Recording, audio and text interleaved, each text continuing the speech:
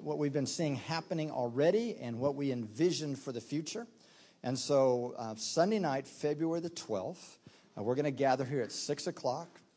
And we're asking you to bring your favorite dessert, and we'll provide the coffee. And we're going to be here in this location. And so if this is your church, if this is your body that you connect with, we would encourage you to come and participate in that. We'll give you a financial update and let you know how things are and where we're at and where we're going. So why don't we stand to our feet as we stop at this time every week and we speak out loud.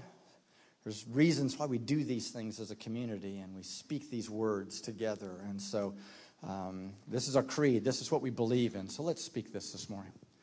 We believe in God the Father Almighty, the creator of heaven and earth. We believe in Jesus Christ, his only Son, our Lord, who for us and for our salvation was conceived by the Holy Spirit, born of the Virgin Mary, suffered under Pontius Pilate, was crucified, died, and was buried. He descended to the dead, and on the third day he rose again. He ascended into heaven and is seated at the right hand of the Father. He will come again to judge the living and the dead, and his kingdom will have no end. We believe in the Holy Spirit, the holy Christian church, the fellowship of believers, the forgiveness of sins, and the resurrection of the body, and the life everlasting. Amen. Amen. You can be seated this morning. If you welcome Pastor Ed this morning, he's got a little birthday coming up this week, so give him a birthday clap. He's 39 or 40 or something like that, somewhere in that range. You just look awesome, man. Brad. You're just so young and spry. Actually, I'm 25, but life has been hard. Good morning. We're in the midst of this Awaken series, and as Pastor Brent just said, 2 weeks from yesterday, we have our Awaken conference. I want to invite you to pull out your cell phones. Instead of turning them off, turn them on. And we're going to do a little survey here this morning. And when you respond to this in real time, we're going to see the numbers on the screen. I have a couple of questions to ask you, which is going to give you a little bit of a sampler of some of the assessment we're going to be doing at this conference or at this workshop. And if you see the text is 27138. So if you get your texting ready, 27138, you need to answer one of these two questions. Either your answer or you're texting loud to prefer to work around others, if that defines you or describes you, or you prefer to work by yourself. So if you prefer to work around others, text loud to that 27138. If you prefer to work by yourself, text quiet to 27138. So let's do that now.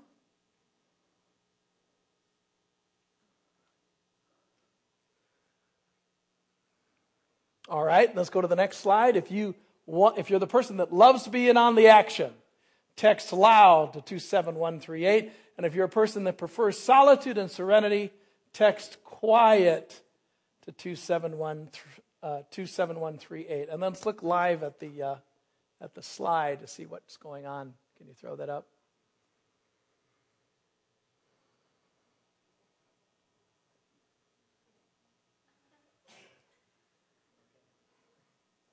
It's exciting.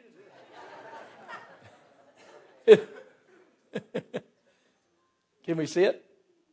It's not working? Oh, that's all right. This is lying to you. What happened last two services is that we're a community of mostly extroverts. And Yeah. So that means you're loud. Praise the Lord. What's interesting about these traits, was one of the assessments we're going to be doing, is there's 16 possible kind of orientations of them that speak a lot to how you live, what you like, how you're married, what kind of jobs you enjoy doing, how you like to work. It's just a whole bunch of stuff that we can awaken to that help us understand. Interestingly, my wife, Gail, comes across as more of an I or an introvert in this assessment than I do. I'm more of the E or the extrovert. And which I never realized that's why I finally figured out when I took some of these assessments why there was something wrong with her. She's the introvert. She loved being around, kind of quiet and around certain few friends. And, if you go on vacation, she'd like to be by herself. By 3 or 4 days early on in our marriage when I was in, on a vacation or something, by the third day, I'm wanting to knock on doors, say, hey, Ed Gunger, how are you? Because I feel energized by being with people. She feels energized by being a little bit more by herself and a little bit more just intimate few others. And, so I'm the guy that and I used to be an extreme extrovert, because you can actually grow and move away from what you are naturally. You can actually grow and not be such an idiot. But I was an extreme extrovert, which meant if I went to a party until 2 a.m., I leave the party ready to go to the next party, right? My wife, she wasn't an extreme introvert, but extreme introverts are the kind of people that if they go to a party and spend a reasonable amount of time there, let's say a half an hour, they're ready to leave. It's not so much that they're party poopers, it's that they're pooped by the party. It's that kind of deal. So what's interesting is we dig into some of these things. We'll talk about giftings, about strengths. I mean, you're going to want to be here. It's going to be fun. There'll be coffee, donuts, maybe some bagels, maybe some free trips to Hawaii. You're just going to want to be here. It's going to be wonderful. Okay. Now, last week we started drilling into this whole business of awakening to our place in the story that God is telling. And we were talking about the fact that sacred text claims that each one of us is a dream come true from God. That's what it claims. That we were his forethoughts. That we were beings that are not the result of chance, but that we're beings that are the result of his plan, which is quite a claim. It's quite a faith claim. Because how you think about this informs your life. It will be formative in your life. And so you, as a person, have got to wrestle with the claims of Christ. They're true or they're not true. You've got to come to that place in your heart. We read you a text from Psalm 139, which is this great prayer song that Israel and then the church has sung for thousands of years. And in this prayer song, they would say, your eyes, God, saw my unformed body. And in the context of this Psalm 139, you can go read it. He's talking about when we were inside our mother's womb. That God actually formed us to look the way we look, to have the things that make us laugh, the things that make us cry. I mean, the ways that we respond to life, the preferences that we have, the interests that we have, the talents that we have, or the lack thereof. It's all on purpose. And that God formulated us in order for us to fit in a story that he's telling, the one who's author, producer, director, God. And that we can begin to participate in this dream that he has about us. Where Paul actually claimed God chose the exact time in history you'd be born. Oh, what if that's true? And the exact place in which you'd be born, that family that you're part of. That God was engaged in that God was involved in that. The psalmist goes on to say, you saw my unformed body and all the days ordained for me. This plan was written in a book, in your book, before one of them came to be. The only other place that I'm aware, well, there's a couple other places, but the other place that sticks out in my mind where God talks about a book in regards to us is in Malachi 3, where it says that every time we talked about him, Malachi 4, every time we talked about him, that he would write it down in a book. God writes it down that we're talking about him. That's sweet. Anyway, this idea of a book has always intrigued me because I've always wanted a peek. Peek in the book. What is God's dream for my days? What is God thinking about me? And I think that when God thinks about us, I think that we have to understand that we're part of his story that he's calling us into. And that the reason he calls us to holiness, or the reason he calls us to follow him, or the reason he calls us to faith, is that somehow as we open our hearts and begin to experience him in our lives, he positions us to fulfill those pages. Now, early on in my faith, Proverbs 3 came to mind, and as I was reading it, I really felt like the Lord spoke to me, and I want to give you a couple of thoughts from this particular text. It's Proverbs 3 and verse 5. Trust in the Lord with what? All your heart, and lean not on your own understanding. It's not that God doesn't want you to have understanding, because God actually wants us to use our brains, which is a shock to some. But he doesn't want us to lean on it. In other words, not trust ourselves. Why? Because your own understanding is limited. You're only partially omniscient. Right? You need God, and believe it or not, you need people. God called us to community, and part of our understanding has got to be put up against the understanding of others. And one of the things we'll deal with on this Saturday workshop is talking about finding our place in the community that we need to be a part of in order to understand where we're supposed to be and what we're supposed to do. So we're not supposed to lean on our own understanding. In all your ways, acknowledge God. In all whose ways? In all your ways. That surprises some people, because they tend to think, well, wait a minute, it's all his ways. Some people think unless God tells me exactly what to do, I can't do it. I shouldn't do it. And so they're reserved. They're on pause. They only do the things that God explicitly tells them to do. So they never really pay attention to their ways. See, God has some ways in you. There's some things in you, interests in you, abilities in you, gifts in you, strengths in you that God wants you to employ. And God wants you to engage in your life. And there's a word that's used a lot in Scripture, wholeheartedly. You know, we're supposed to jump into stuff wholeheartedly, not half-heartedly, because we're not sure it's tapping on our giftedness. Right? He wants you to jump in, not be half-hearted about stuff.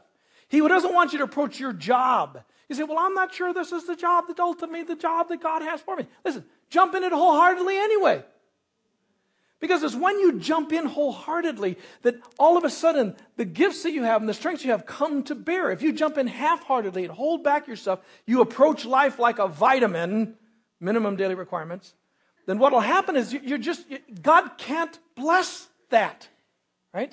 So you jump in with all of your heart, in all your ways, acknowledge Him, and then, I love this, He'll make your paths straight. No, I like this, because in my mind, I don't know why it was, but early on in my Christian experience, I kept thinking that following God was like following the narrow path that was crooked and precarious, and I really had to, Lord, what are you saying? What are you saying? Instead of understanding that if we will learn how to live, what we're supposed to do will get in front of us at the appropriate time. If we just focus on trusting the Lord with all our hearts and not leaning on our own understanding, and in all our ways we just simply acknowledge Him, which means give Him right of veto, that He will make the path straight. You don't have to worry about winding, because this path will become straight. In other words, you will walk straight into God's will for your life. Which means, honey, God is a whole lot more interested in how you live than in what you do. And so we start finding out, what does that mean? How do I acknowledge God in all my ways? How do I begin to trust the fact that if I have an interest or an opportunity comes to me and I start doing it wholeheartedly, but I keep acknowledging Him, what does that look like? It looks like verses like Ephesians 6, where this is an old text that's kind of disturbing because it's talking about slavery, but if we put it in modern terms, it would be employee, employer. And it says in Ephesians 6:5, employees, if you let me do that, obey your earthly employers with respect and fear and with sincerity of heart. Notice it's not who the employer is, it's how you're approaching the employer.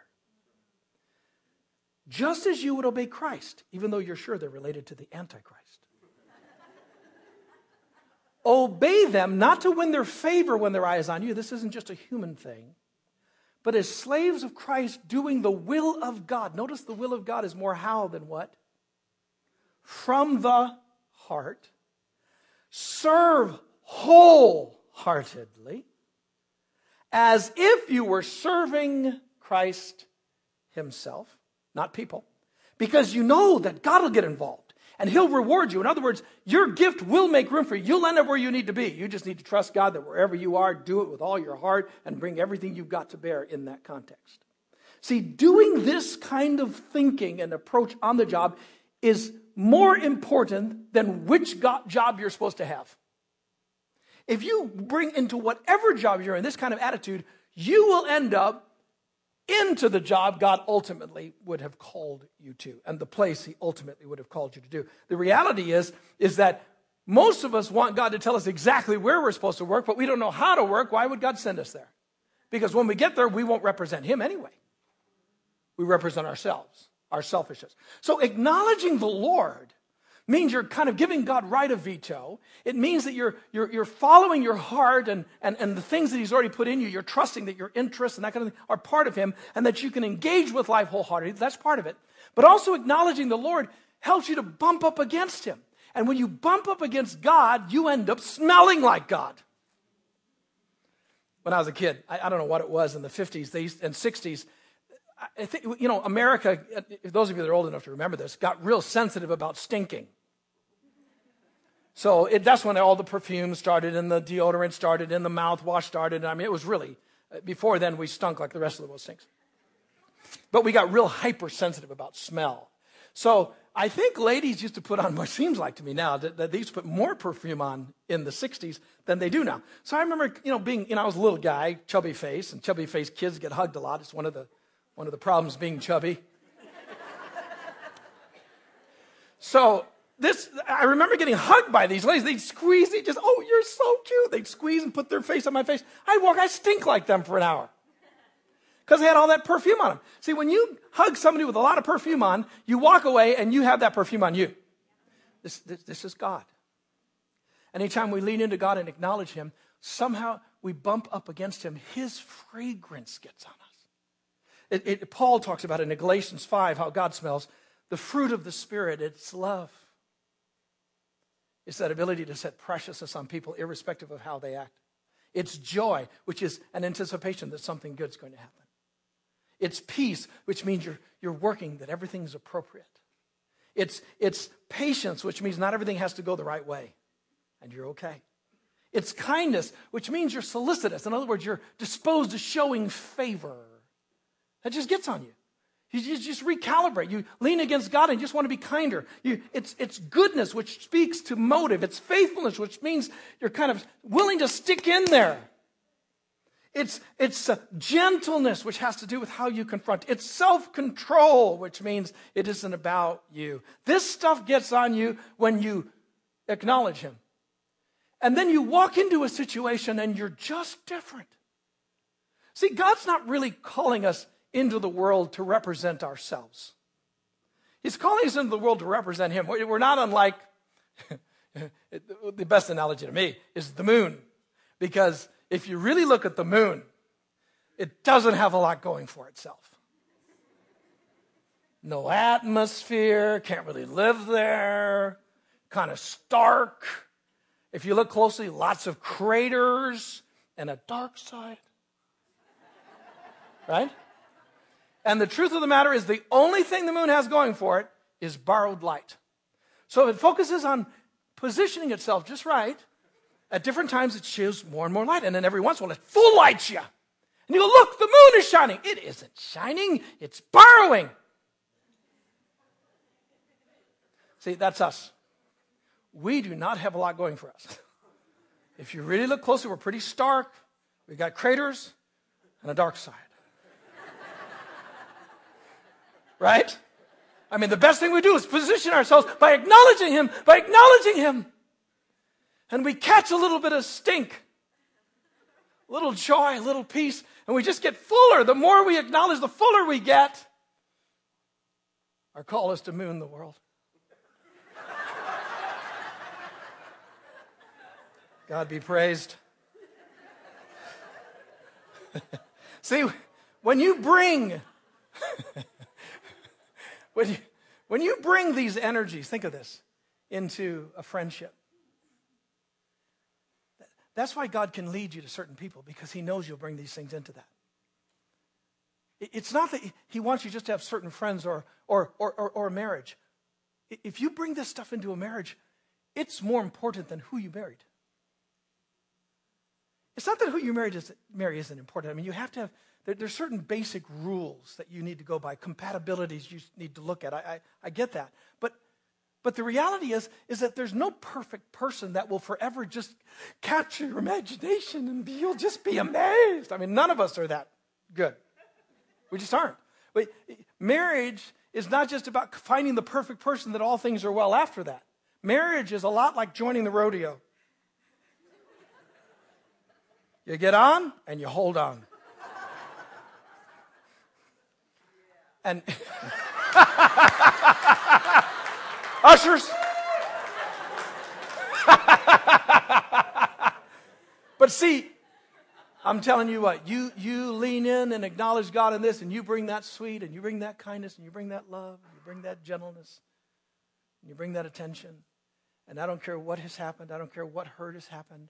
God can make your marriage to that person S-W-E-E-T baby. Sweet. Right? But see, it's the how more than the what. It's the how even more than the who. And if we can understand this, that God is encouraging us to take on these kinds of perspectives that make us people, that when he plants us in a job, whether it's McDonald's or McDonnell Douglas, or he plants us into a friendship, or he plants us into a church, that we just make it better. Because we're full of this stuff. We're like salt. And how many of you like salt on your eggs? I mean, I like eggs, but a little bit of salt, slap your mama. Right? Salt. I like salt. Right? See, when you step into a friendship, when you step into a job, when you step into a church, people ought to go, it just tastes better. Then, if you're like that, where you are is important to God. Who you connect with is important to God. What you do is important to God. Until you get there, doesn't matter. You haven't learned how to live. That's why Jesus spent all that time just being a human before he entered his thing when he wanted to at 12, remember, start. One more text about that I love is Philippians 2, where Paul writes, he said, if you guys have had any encouragement from being united with Jesus, if you've ever been comforted by his love, if you've ever had any fellowship with the Holy Spirit, where you get kind of a buzz out of it, it's sweet. If you've ever had any tenderness or compassion, what you need to do is use all that energy and move toward each other. So you think the same. Have the same kind of love. Being one in spirit and purpose. Why? You need to use energy to do that because it's so hard to do. Do nothing out of selfish ambition or vain conceit. In humility, consider other people better than yourselves. Bring the spiritual energy so that each of you don't look at your own interests, but also on the interests of others. Your attitude needs to be the same as that which was in Christ, who didn't regard equality something to be grasped, but he empties himself, becomes a servant, and goes to the point of dying a death, even death on a cross. Therefore, God has exalted him. In other words, it was living in the way that Jesus lived that brought him to the place to do what he did in a way that mattered. That's true for you. True for me. Imagine having a friend or a coworker like this, where you could lean into them and you realize they're not full of greed, they're not full of avarice, they're not full of lust and fear, they're not driven, but they're wholesome. It doesn't mean they're perfect. You don't have to be perfect. In fact, a big part of Christianity is the fact that we don't claim perfection, we just confess our sins. We just tell people, I am an idiot. And I'm telling you, there's something very powerful about owning you're stupid. It really is. One of the most defining moments between my father and I, and it really shocked me in a way that was formative. My dad was a physician, and he was busy all the time, and we're three boys, actually four boys, but the three boys were the oldest three, and we were sons of Satan. We were really bad. And so every once in a while my dad had to, he'd come in so late and sometimes he had to discipline us. And so one particular night I had been particularly bad and I was in bed already. My dad came home and he came upstairs and he had to give me a whooping. And he lost his temper, which didn't happen often. But he lost his temper and he gave me a whooping and I, kind of cried out in anguish, even though the crying was much worse than the actual pain, because I found out if I screamed really loud, it mitigated the slapping. Anyway, so after that whole thing happened, I'm in bed for about 20 minutes, and my dad comes back up, opens the door, comes in, and the door was slightly open. I could see his face from the light of the door.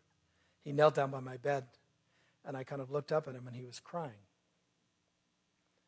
And he said, son, he said, I am so sorry. I lost my temper. Please forgive me. I'm so sorry. In that moment, his vulnerability and his confession meant more to me than if he had been perfect all his life. There's something wonderful about knowing all you have to do is own your stuff. If you're inappropriate with your, on the job, or you've been a little too loudmouthed, or just own it. Go to the people and just confess it. Would you forgive me? I am really sorry. I jumped all over you. I apologize. You don't have to be perfect here to shine light on the world. You just have to own your stuff. See, what I'm suggesting to you is this great text from Jesus, about Jesus in Hebrews 7. Jesus became a high priest not on the basis of a regulation as to his ancestry, but on the basis of the power of an indestructible life. What God's calling us to are lives full of eternity. Lives that are full of life. So that when you step into somebody's world, you're impacting them with eternity. And sometimes you're doing it, they're not even aware of it. When I think back on people that have influenced my life, it wasn't always the gifted, amazing people that were beautiful and powerful. In fact, most gifted, amazing, beautiful, powerful people just make me feel bad about me. That I'm not so beautiful, gifted, etc. The only people that were gifted and powerful that ever really impacted me were the ones that set that aside and actually cared about me as a person. Somehow it's people's everyday care. One of the guys in our church where I grew up, I was a high school student, Brother Hamloth. He would always tell me after church, "How are you, Ed? I'm praying for you. Is there anything you need I can pray with you about?" He just leaned into me. He wasn't a leader. He wasn't a preacher. He wasn't talented. He was just kind of a fuddy guy, like Elmer Fudd. But he cared. And I remember being surprised by how much he cared in a genuine spiritual way. And I ended up going to visit him on the farm. His family had a whole farm. And he said, "You ought to come out to the farm." His family invited me out there. And so I went out there one day. It's out in the middle of nowhere in Willard, Wisconsin, where the rats are. Anyway. Little tiny farm. He's been there his whole life. I don't think he'd ever been out of the state of Wisconsin. And he showed me around the farm, took a few minutes and showed me the animals. And he just loved his animals. He loved the farm. And as we're going back to my car to leave, we're walking along, and then I noticed he stopped, and I turned to him, and he's pointing out to a field that's just to the side of where the car was on the driveway, a cornfield full of corn. And he said, "Look, right over there, right over there." And so I kind of leaned over to see where he was pointing from his hand, from his point of view, to see where he was pointing exactly. And when I looked back to him, tears are welling up in his eyes. And he said, I was standing right there. I was 8 years old. And God met me in that field. And he said, I felt like he was smiling at me being on this farm. I've been on this farm all my life. And I remember how much that impacted me. I didn't say a word to him. In fact, he's long since gone home to be with God. And he never knew how much that moment impacted my life, through my life, to this day. Most of the time we influence people, we have no idea. God uses people. That's why when you get involved, it isn't about you just sticking your gifts out. It's about you learning how to live in whatever you're in. Gifts to me, callings to me, are always secondary. They're important, but they're not primary. But gifts to me, callings are like fingernails. They come out of us, but they're not us. And if you're not careful, you'll make your whole life about the nails. Did you ever see that? Look it up. The Guinness Book of World Records. There's a guy in there from India, I think, who has 18-foot-long nails. They're nasty looking. They curl up, they're nasty. But just think about if that was you. Your whole life would be about the nails. Everyone around you, their lives would be about the nails. Oh, what's the nail? Don't play around me. Can't throw the kids up in the air. Can't eat a sandwich. Need a help wiping over here.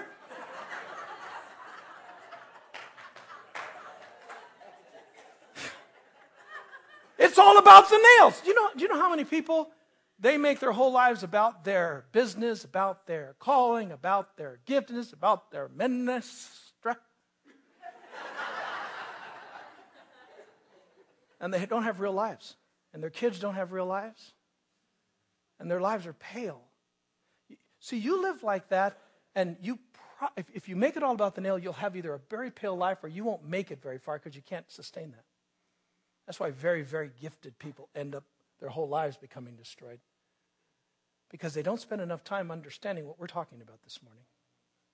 That you are more important than what you do. And so in this series of Awaken, we want to talk about your gifts. In fact, we're going to focus on those primarily on Saturday. On that Saturday here. But we want you to know you matter. And that your gifts, even though they matter, they're secondary. One more story about that. My father, the doctor, he was an amazing gifted shot giver. I used to have asthma when I was a kid, so I got a lot of shots. There were some nurses that were from hell. They give you a shot. I don't know if they wiggled it. I don't know what they did, but it hurt like the bejabbers. But my dad had a gift. I mean, he'd give you a shot. It's almost like he didn't feel it. It's almost like he gave it to you. You didn't even, you done? You're done. It was amazing. But even though he was a gifted shot giver, he was a physician. So when you walked in, he wasn't just thinking, everyone I meet, my calling, my purpose is to give people shots. So when you walked up to him, he'd go, want a shot? Want a shot? I give shots. I'm good at it. You want a shot? You think he was ridiculous. But what you do is he'd say, how are you feeling? What do you need? What are your symptoms? And if you happen to need a shot, he'd go, you're in luck. I got a shot right here and I'm good at it because I'm gifted at shot giving. See, gifts are good. They're not primary. And if you make them primary, you will always be reserved in what you get involved with because you're not sure your gift is coming to the fore.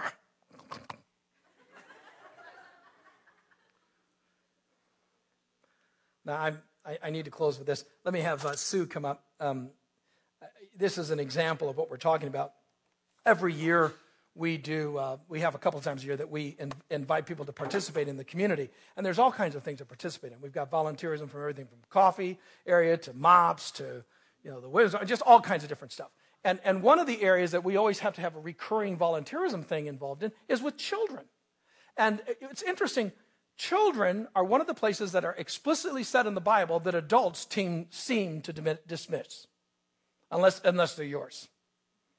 So what happens is that, when Jesus wanted to bring them, the disciples are going, get them away, get those things away, those children. And it's easy for us to think that way. But as a community, we need to own the fact that we need to care for our kids. But one of the problems that comes into this thing is that we think, well, I'm not sure I can give them shots. But here's the good news. You participate in whatever, whether it's your job, whether it's in children's ministry, whether it's in any kind of volunteerism, wherever it is, if you engage with your heart, your gifts will start coming forth in those contexts. And God will bless you. So here's the throw. This morning, it's a bait and switch. I'm actually trying to get you all in children's ministry. It's the spiritual gift of manipulation. So we're hoping you feel sufficiently guiltified. And we need help in kids. We are now doing 3 services, as you know, and it's about 60 to 70 volunteers per weekend to make that happen just in kids. So we have a lot of need. We have need in babies. We have need in the older grades. At this campus, we have currently 1st through 6th grade meeting in one room. We would like to divide that. The only reason we haven't is volunteers. What do a 1st and a 6th grader have in common? Not much. One's learning, processing, coloring in the lines, and the other one's going, okay, kids are bringing knives to school. So it's so vastly different. We've really... That's just in the Christian schools you're talking about this. And some homeschool situations, I hear that. So we need help. We even do volunteer hours if you're in like a younger person and need NHS or hours. We do that. A story that came to mind was Robin Peck, who I don't know if you've met her, but she works in the 1st through 6th grade room. When we first asked her to help us, it was at the other campus. She was a mother of 2 twin boys who were 4 and a newborn, and her husband travels all the time. So if any human on the planet had a reason to be too busy to help, it was her. But she jumped in and she said, listen, now it's been a few years later, and she said, I want to tell you that when you first asked me to do this, I was less than enthusiastic. However, since I've done it, I've never been more fulfilled.